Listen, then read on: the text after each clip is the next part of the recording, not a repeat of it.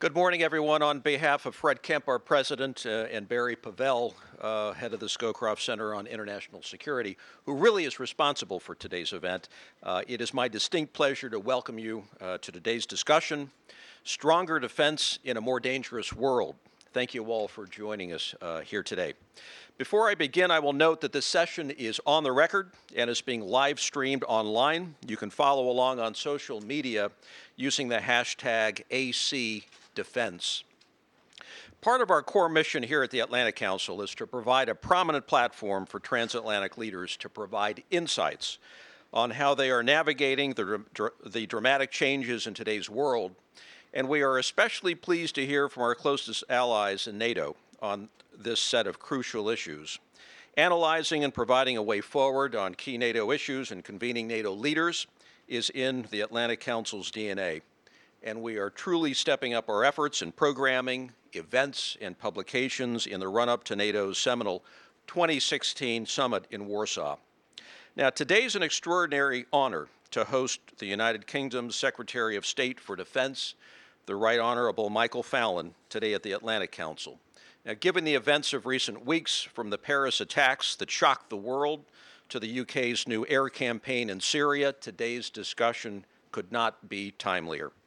In just a minute, Secretary Fallon will discuss the UK's defense strategy for the next 5 years in the midst of the most challenging security landscape the transatlantic community has faced since the end of the Cold War. The vision outlined in this defense strategy, the Strategic Defense and Security Review, is bold, sending a clear message that Britain is revitalizing its defense posture, fulfilling its NATO commitments, and solidifying its global role at a time when it is most needed. As Secretary Fallon said when he was last in the United States in March, the UK has no intention of lowering its guard to protect the international rules-based order on which our security depends. This ambitious thinking underscores the enduring importance of the U.S.-UK special bilateral relationship, which remains a cornerstone of U.S. foreign policy and engagement in the world today. Now, none are more qualified to shepherd this special relationship in the realm of defense and execute the ambitious defense strategy than Secretary Fallon. I would be up here all day if I were to list all of Secretary Fallon's accomplishments throughout his career in government, from his distinguished tenure as Minister for Business and Enterprise and Minister of State for Energy. He has led UK's Defence Ministry for over a year with strategic vision and keen political acumen, and I sincerely look forward to his remarks today.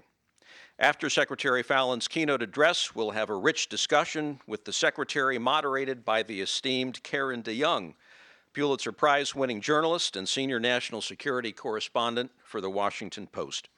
Once again, I'd like to thank all of you for being with us here today, making it a very extra special event. I know it will be a captivating conversation. Without further ado, I'd like to welcome to the stage Secretary Fallon.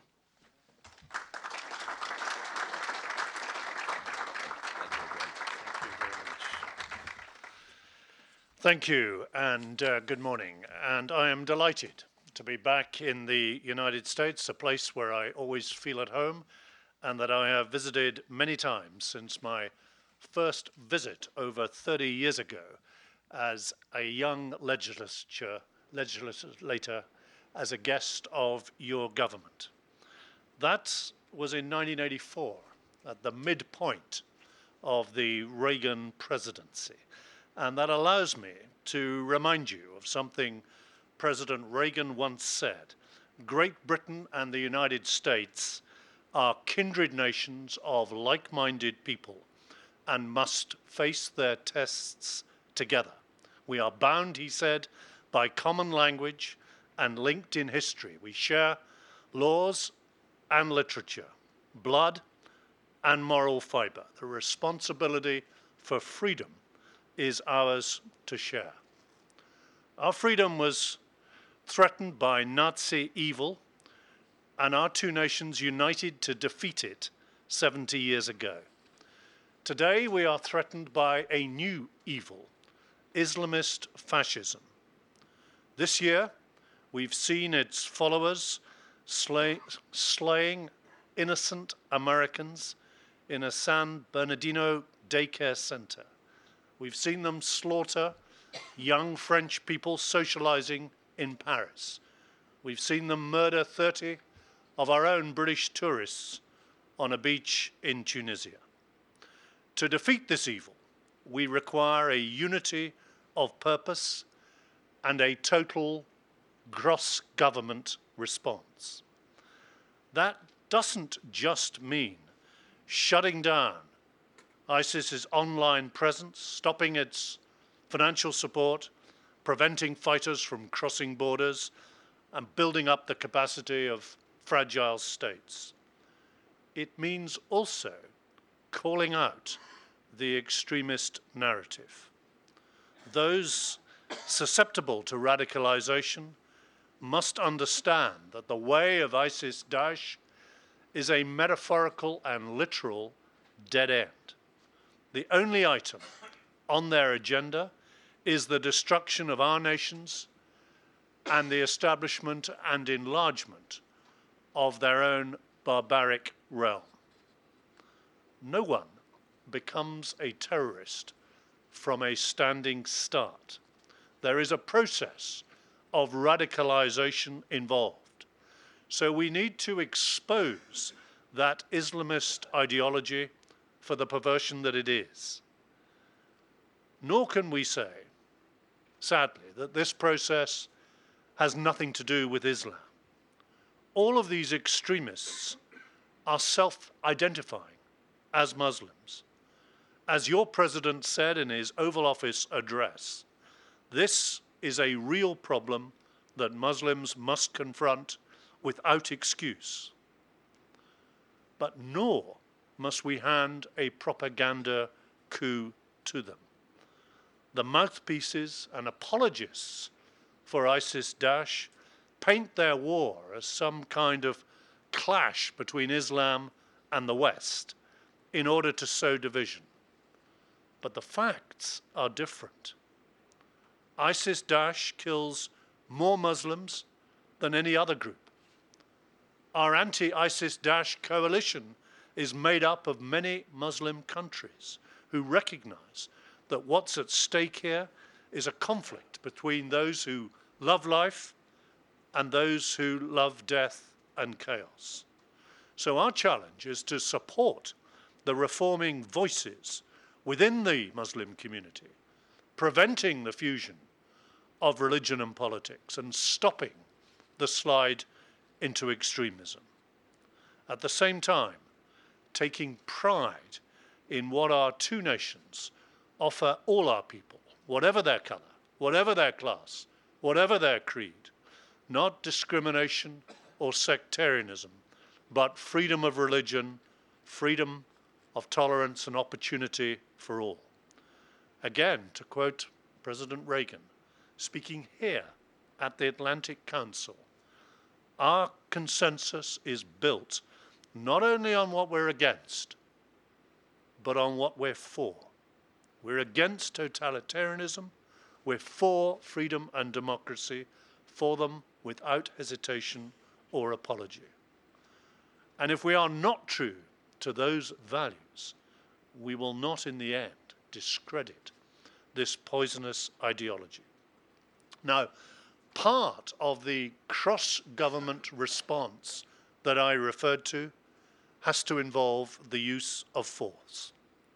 There can be no compromise, no deal with Islamo-fascists.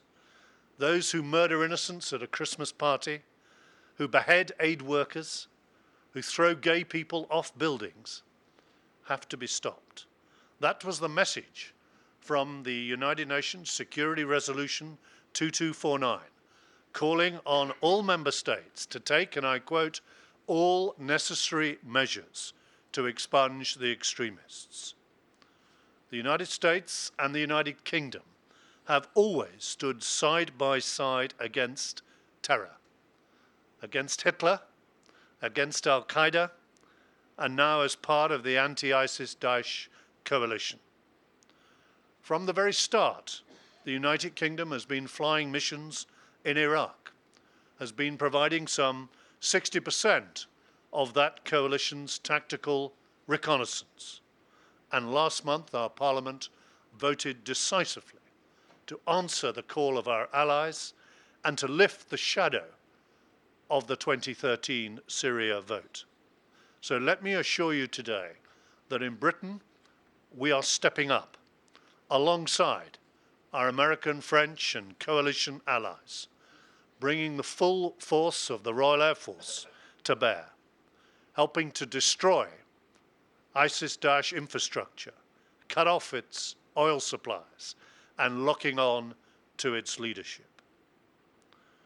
Our recent national security strategy makes clear, however, that ISIS is not the only danger that we face.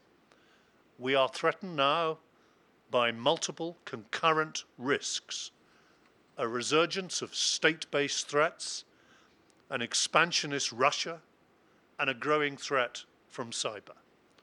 Collectively, these threats challenge the rules-based international order on which our joint security and prosperity depend.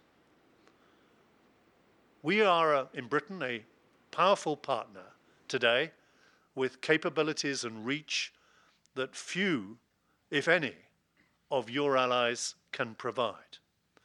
But I want to tell you now that we're going to be an even more powerful partner in future.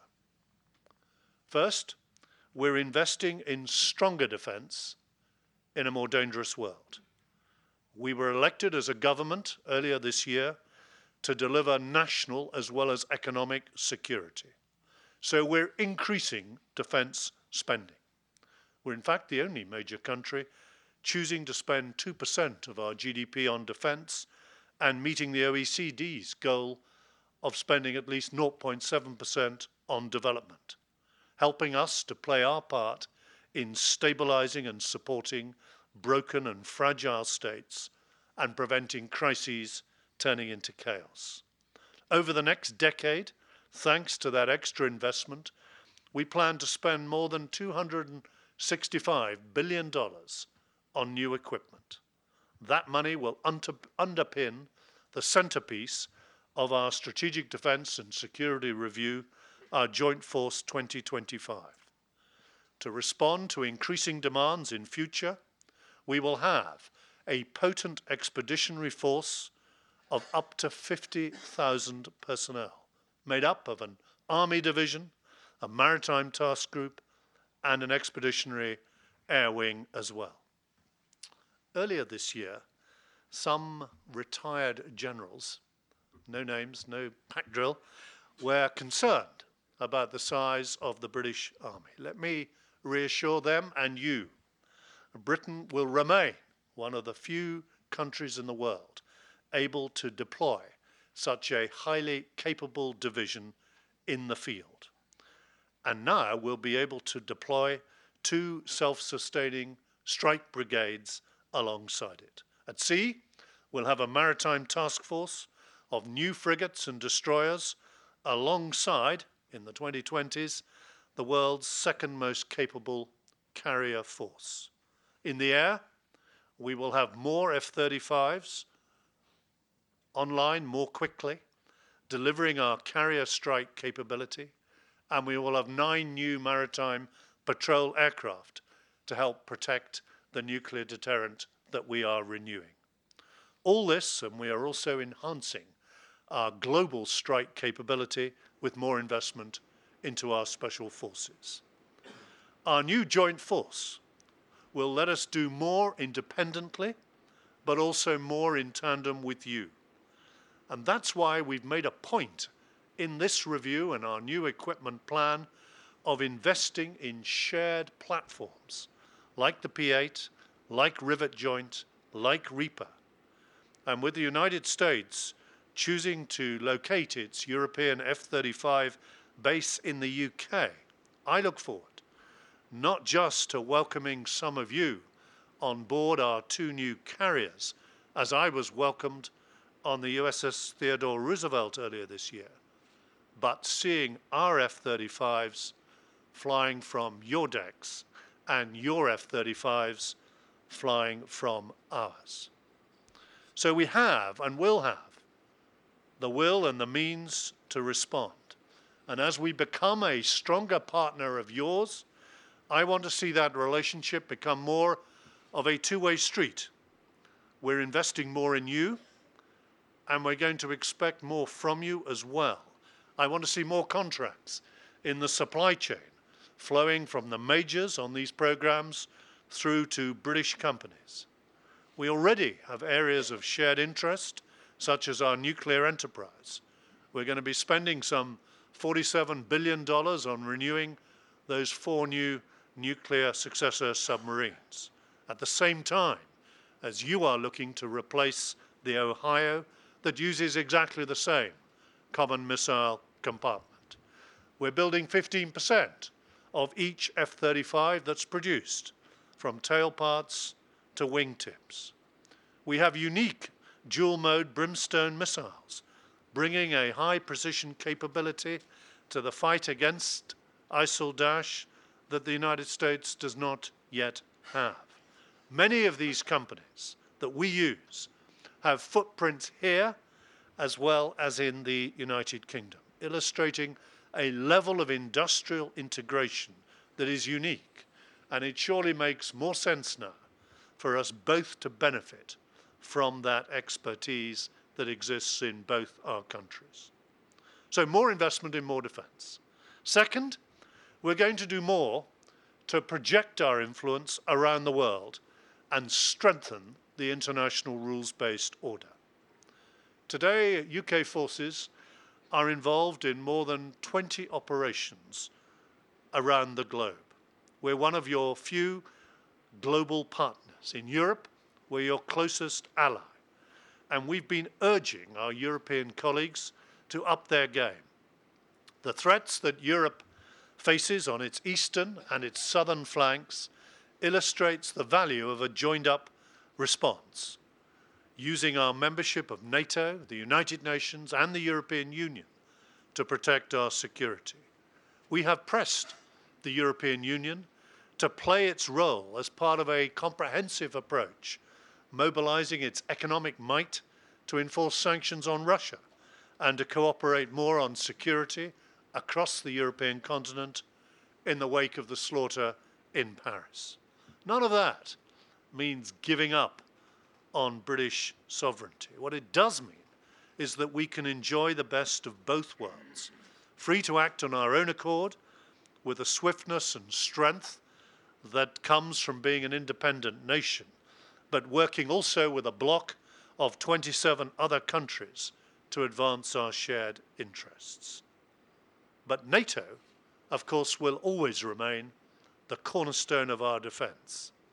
In Wales last year, your President and our Prime Minister urged NATO members to do more. Since then, 7 countries have followed our lead in pledging to increase their defence spending.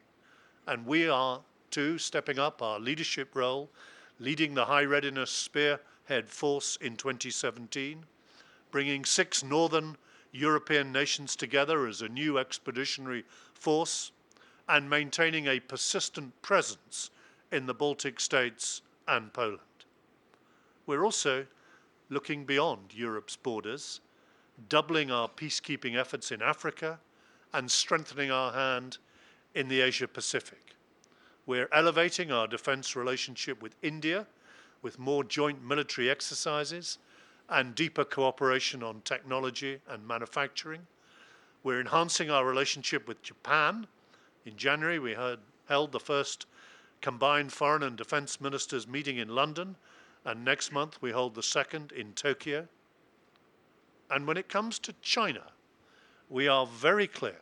We want to work more closely with China, help bind China in to that rules-based international order. But provocative behavior in the South China Sea only destabilizes the region and increases the risk of miscalculation.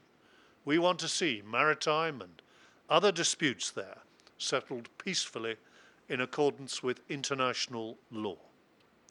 Third and finally, innovation. We will have Stronger defence, we conclude, through the investment that we're making in more innovation. Your own third offset strategy addresses the erosion of the West's technological edge. Our strategic review also recognises the need to keep ahead of our adversaries in cyber, in robotics, in autonomous systems, in space. We're putting $1.5 billion into an innovation fund to help secure operational advantage in future. You've set up the Defence Innovation Unit Experimental to access innovation in the Silicon Valley. We will be launching our Emerging Technology and Innovation Analysis Cell to help identify game-changing technologies.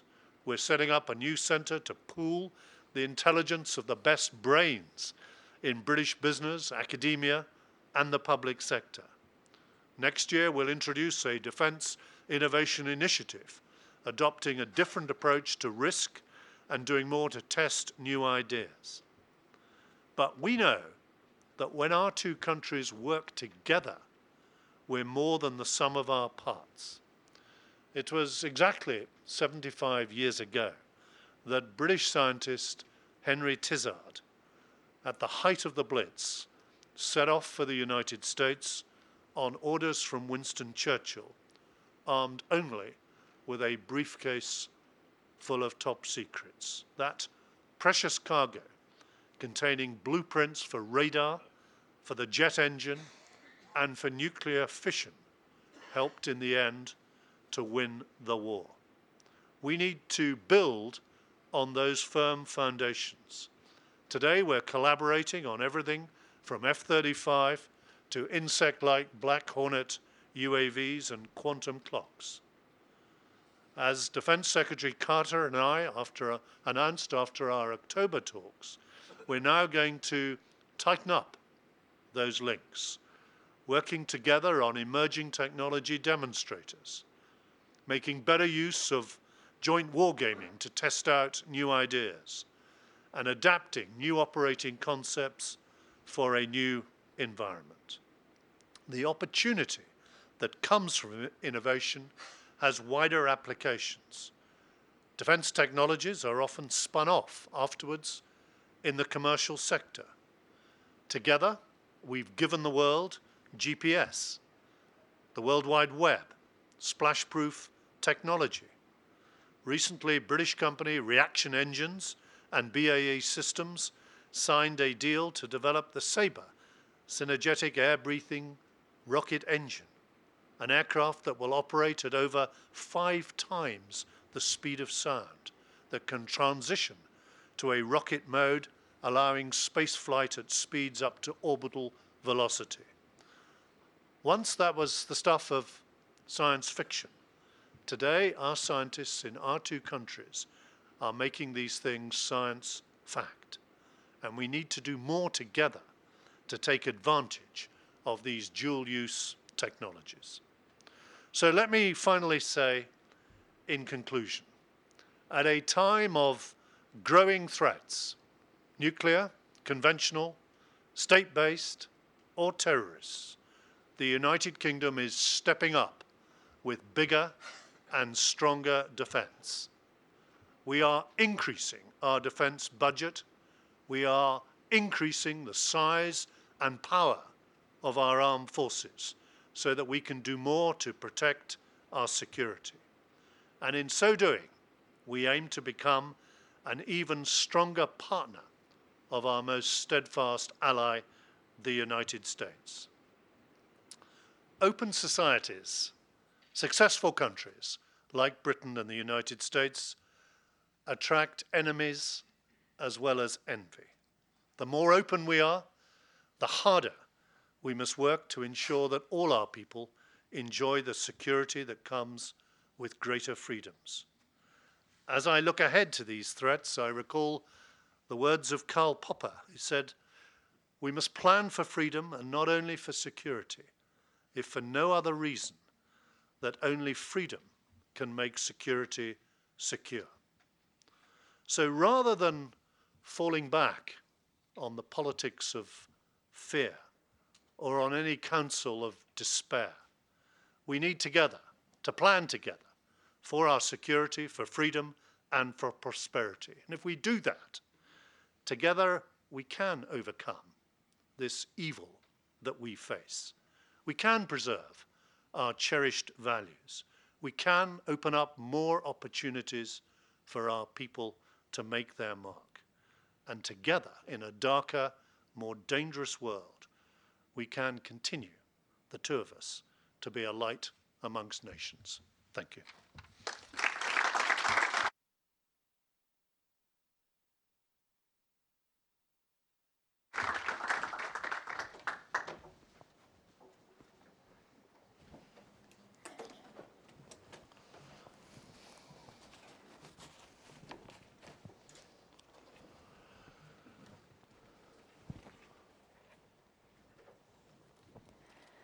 Thank you, Mr. Secretary.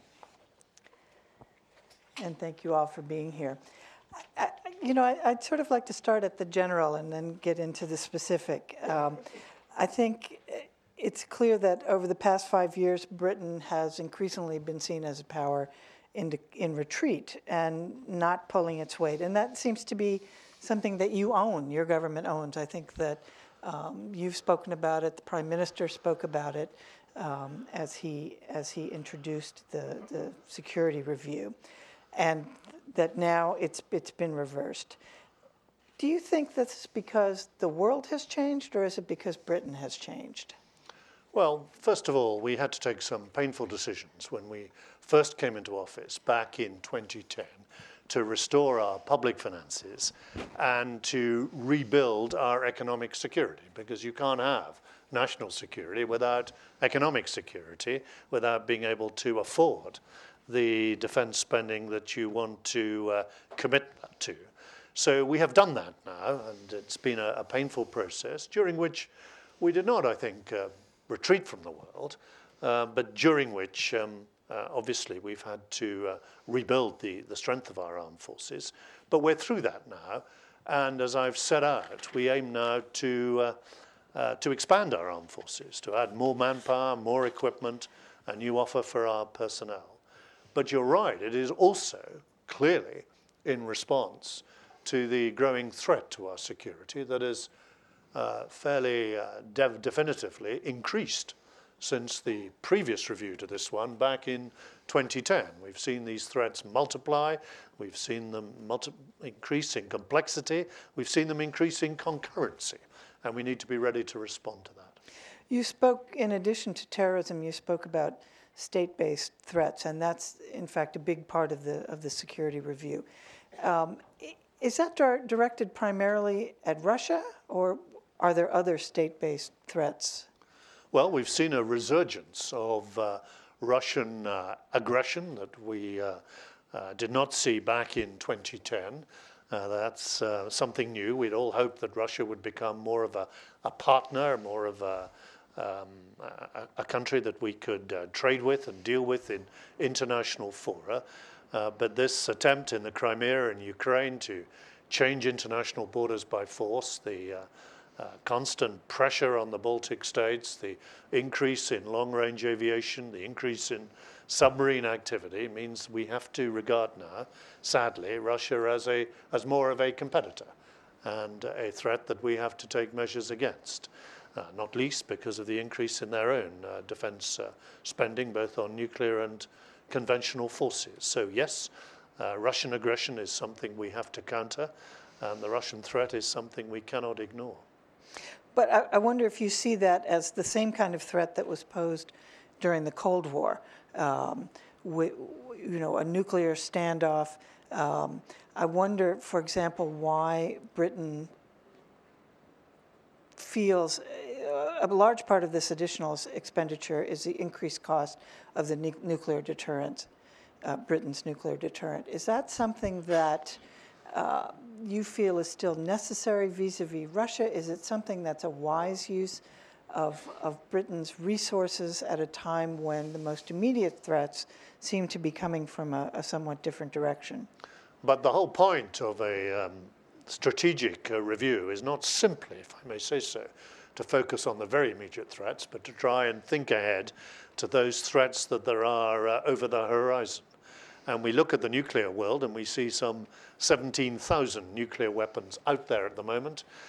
We see expenditure by Russia on its nuclear program, but also the testing by North Korea of nuclear weapons and so on. And put it very simply, if we were sure that there would be no nuclear threat emerging against our country throughout the 2030s, the 2040s, and the 2050s, right up to 2060, if we could be sure of that, then of course we would have a fresh look at our nuclear deterrent. But we can't be sure of that, given the 17,000 nuclear weapons that are out there, given the instability that we see at the moment, and the possibility of those weapons proliferating into evil hands. And that is why we have taken the decision, and it was in our manifesto, and we were elected on this basis, to renew the deterrent that has served us well and has served both our countries well.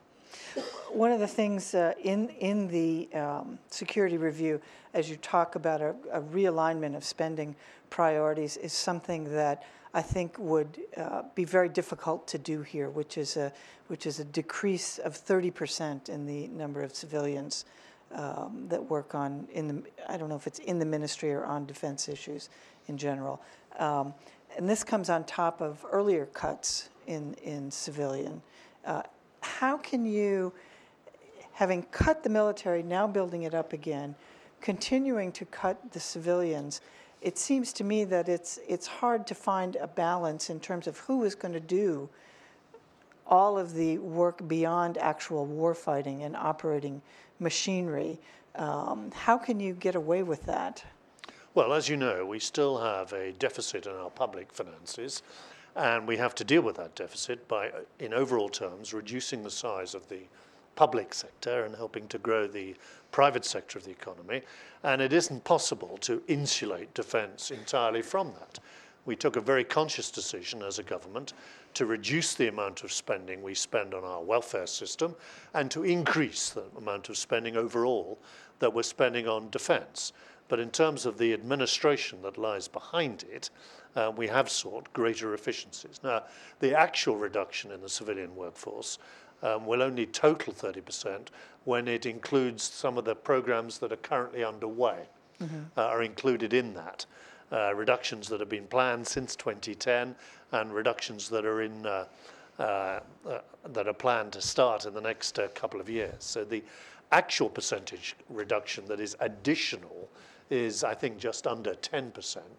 And we have the next 4 or 5 years to adjust to that. So it is not as severe as reported. Are there similar cuts in other parts of the public sector? Yes, there are worse cuts in other departments. It was not possible to entirely insulate defence from that overall reduction in the administration of central government.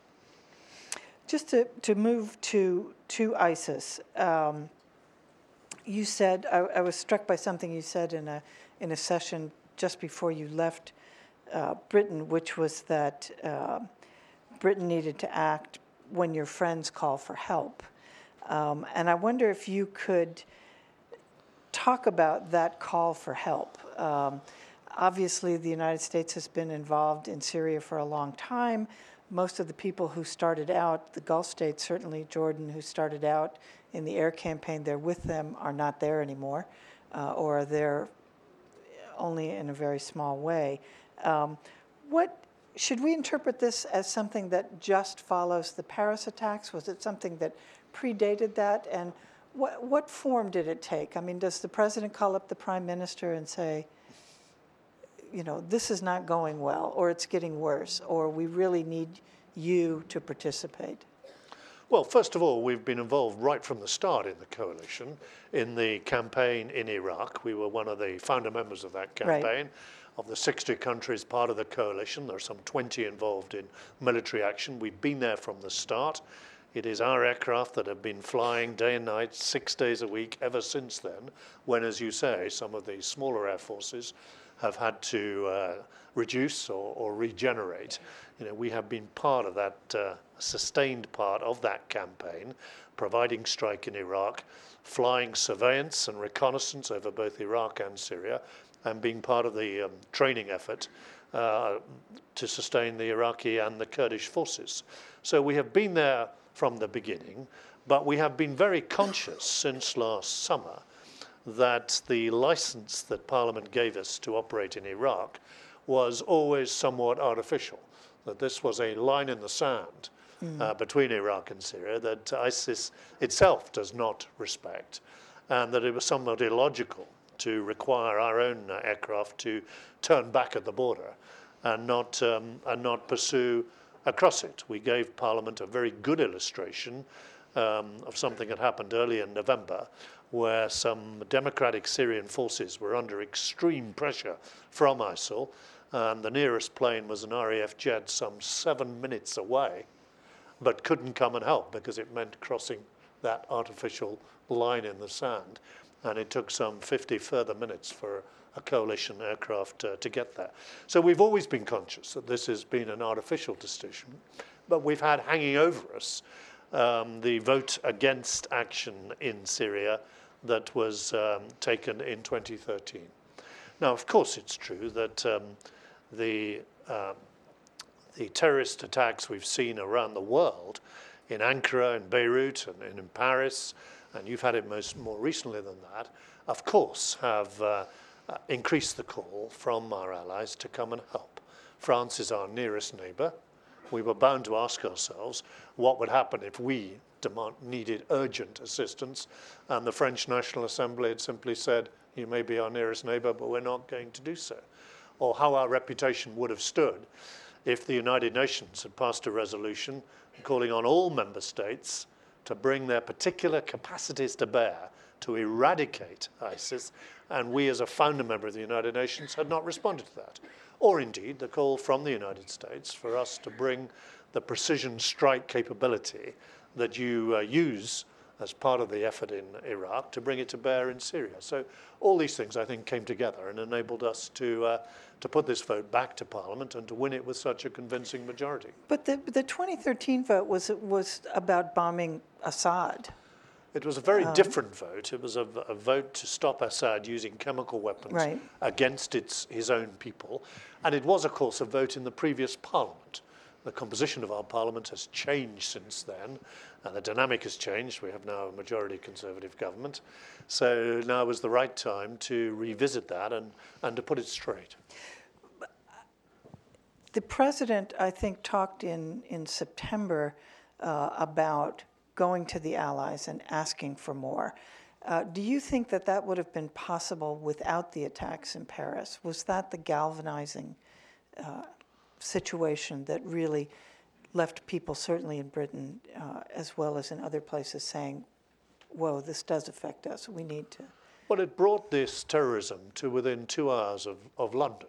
So clearly it has a galvanizing effect. But it's also true the coalition has been urging us for some time to recognize the illogicality of not being able to strike across this completely artificial line in the sand. So as I say, I think all these pressures came together, and in the end we got the right result. There's a lot of criticism in this country, I'm sure you've heard it, certainly from Republicans, but also from Democrats, that really the administration doesn't have a strategy, that its strategy of precision bombing is not going to do the trick, that if you look at the number of airstrikes over the past year, almost year and a half, it's actually very small compared to other similar campaigns in Afghanistan previously. How would you answer people here, as you're here speaking to the American people who have been very critical, and the public too, according to polls, saying, we don't understand that this is a strategy. We don't understand how it's supposed to work.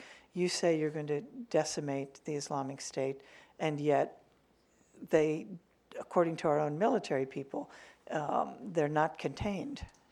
Well, I'll be reviewing the strategy with Secretary Carter this afternoon, but let me just say one thing. The United States has been at the front of this battle since the rapid advance of ISIL last summer.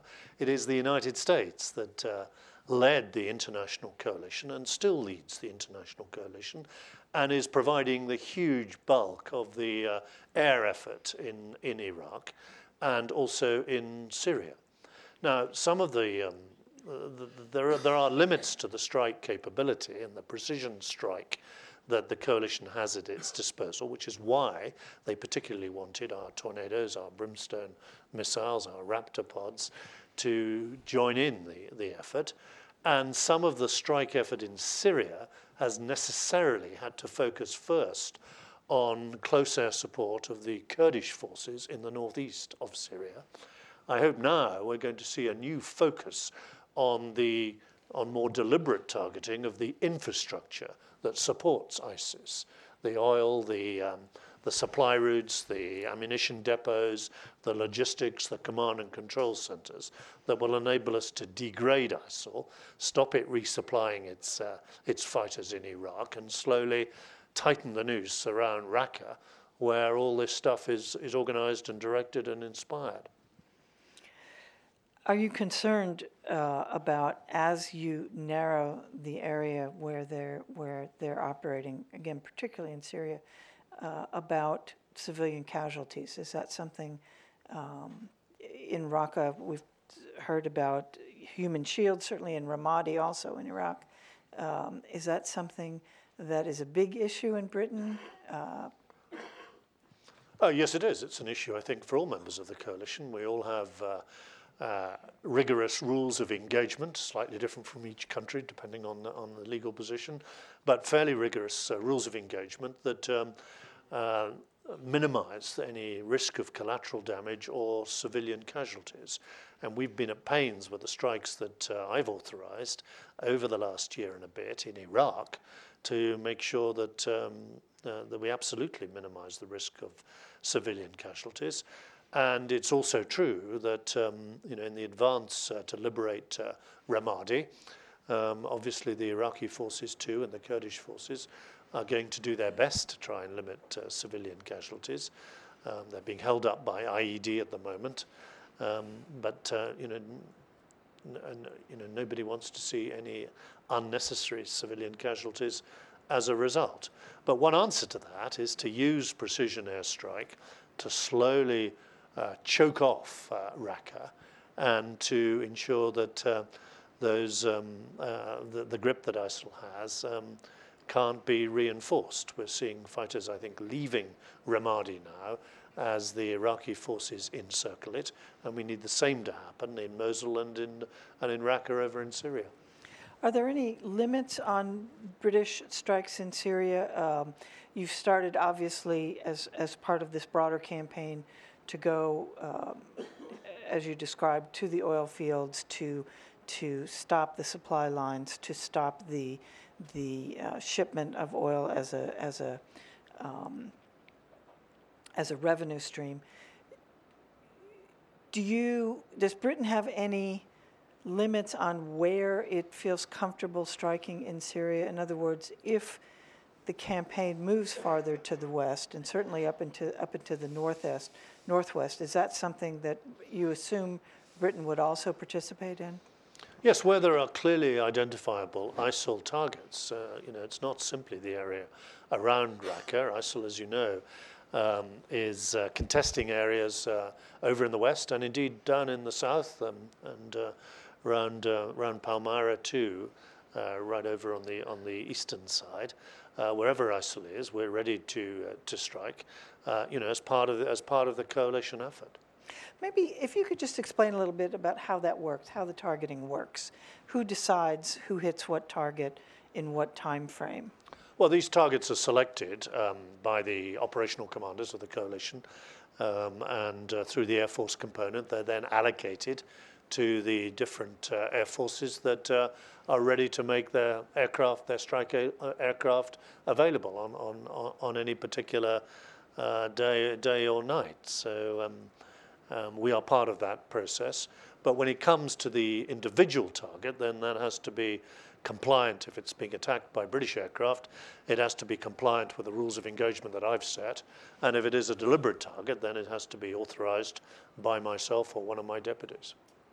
I'm sorry, I don't understand that. What's the difference between Well, a there are what deliberate we call target? dynamic targets, where we have close air support above ground forces that are engaged in combat with the enemy, where they can be called in to help deal with particular positions.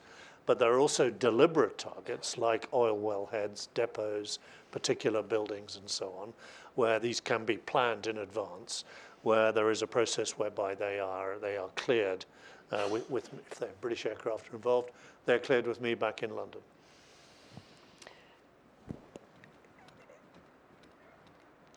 It's become a truism here that, and I'm sure in your government, that there will be no victory without adequate ground forces, both in Syria and in Iraq. We talked about how even as the U.S. and the U.K. have been upping, along with France and some others, their participation, certainly the Arab Gulf states have decreased their participation. There's been some talk about having an Arab ground force. Some of the states, the Emiratis, have said they would participate in that. There doesn't seem to be any interest on the part of the Saudis. How important do you think that is, and how much of a problem is it that the regional governments, certainly in the Gulf, I'm not talking about Turkey, but even Jordan, have actually decreased their participation in this campaign? How important is it for them to be major visible players, and what would change if they were willing to put in a ground force? Would that be a good thing?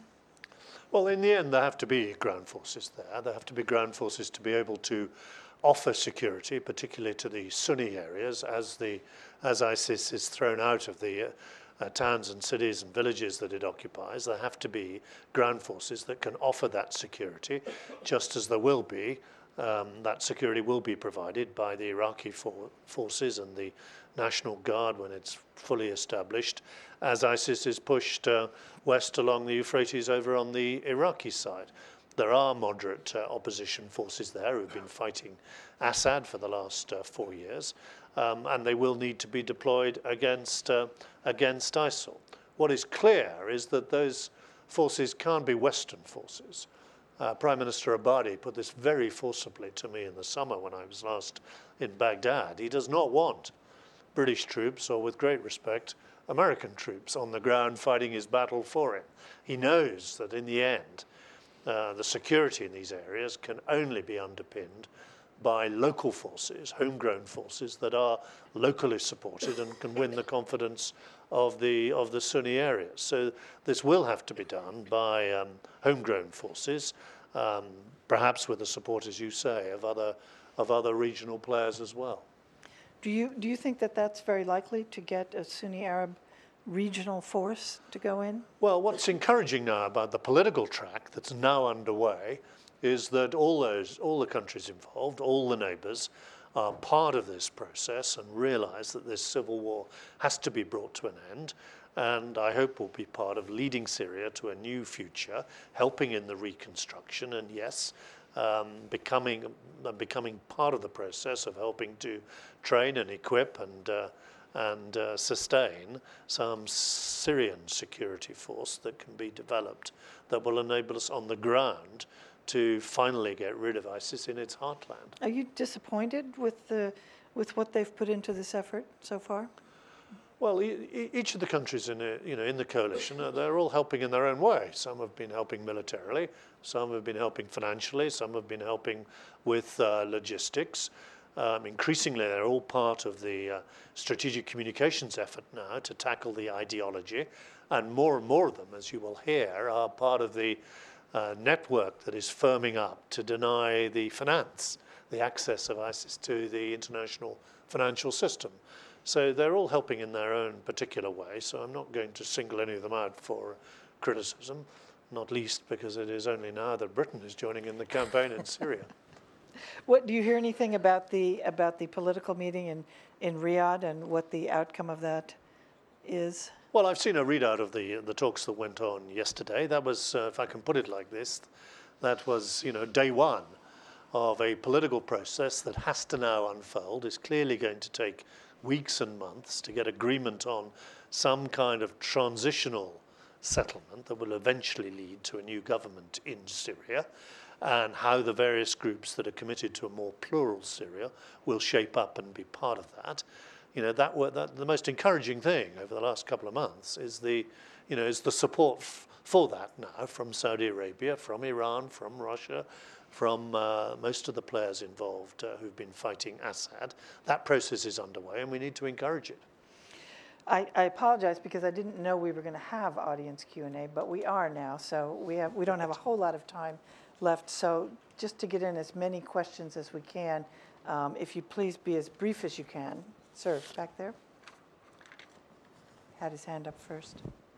Thank you, Rahim Rashidi with Kurdistan TV. Please, what is your opinion of Kurdish forces Peshmerga role in fight against ISIS? And after Paris attacks, how important is it to arm the Kurdish Peshmerga directly by UK and allies? Thank you. Well, thank you. I saw for myself on my recent visit to Erbil the Peshmerga in training, and I have nothing but admiration for the fight that Peshmerga have got involved in against ISIS. They are truly the bravest of the brave in the way they've taken the fight to ISIS. We have supplied a large amount of equipment to them, and we're continuing to train, continuing to provide the training that they're going to need, not least in dealing with the improvised explosive devices that they're encountering. But the answer is nothing but admiration. Yes, sir.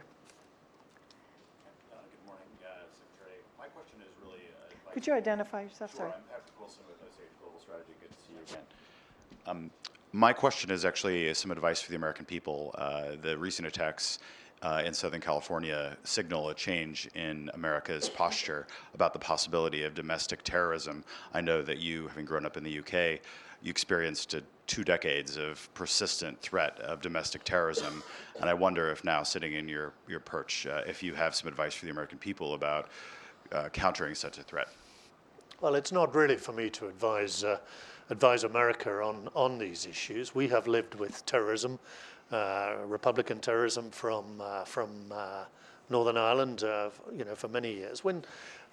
And we've all now seen these attacks. We've seen attacks in Ankara, in Beirut, in Paris, in Denmark, and elsewhere. And we've had them too on the streets of London. So we're all naturally looking to our own homeland security, doing more to share intelligence, to prevent radicalization, but above all, to focus on where all this is coming from. And in the end, that takes you to northeast Syria. It is from there these attacks are being directed, organized, inspired, financed, and that in the end is where we need to step up. And I'm delighted that Britain is now fully stepping up. Yes, ma'am. Thank you. Hi, I'm Yasmin Tajday with National Defense Magazine.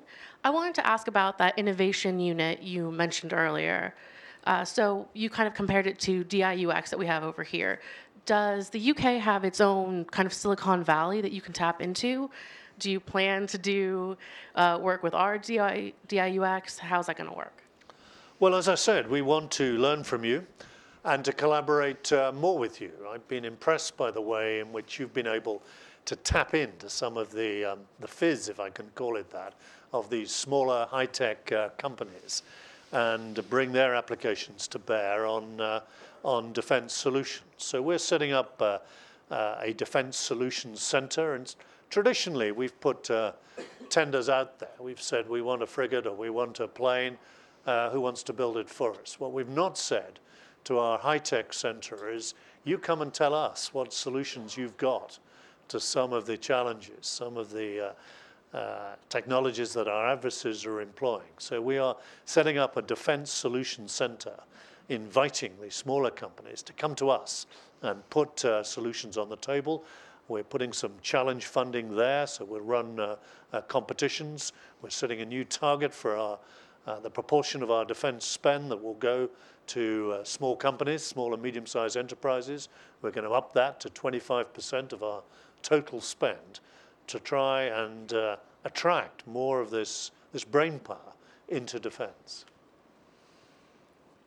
Yes, sir.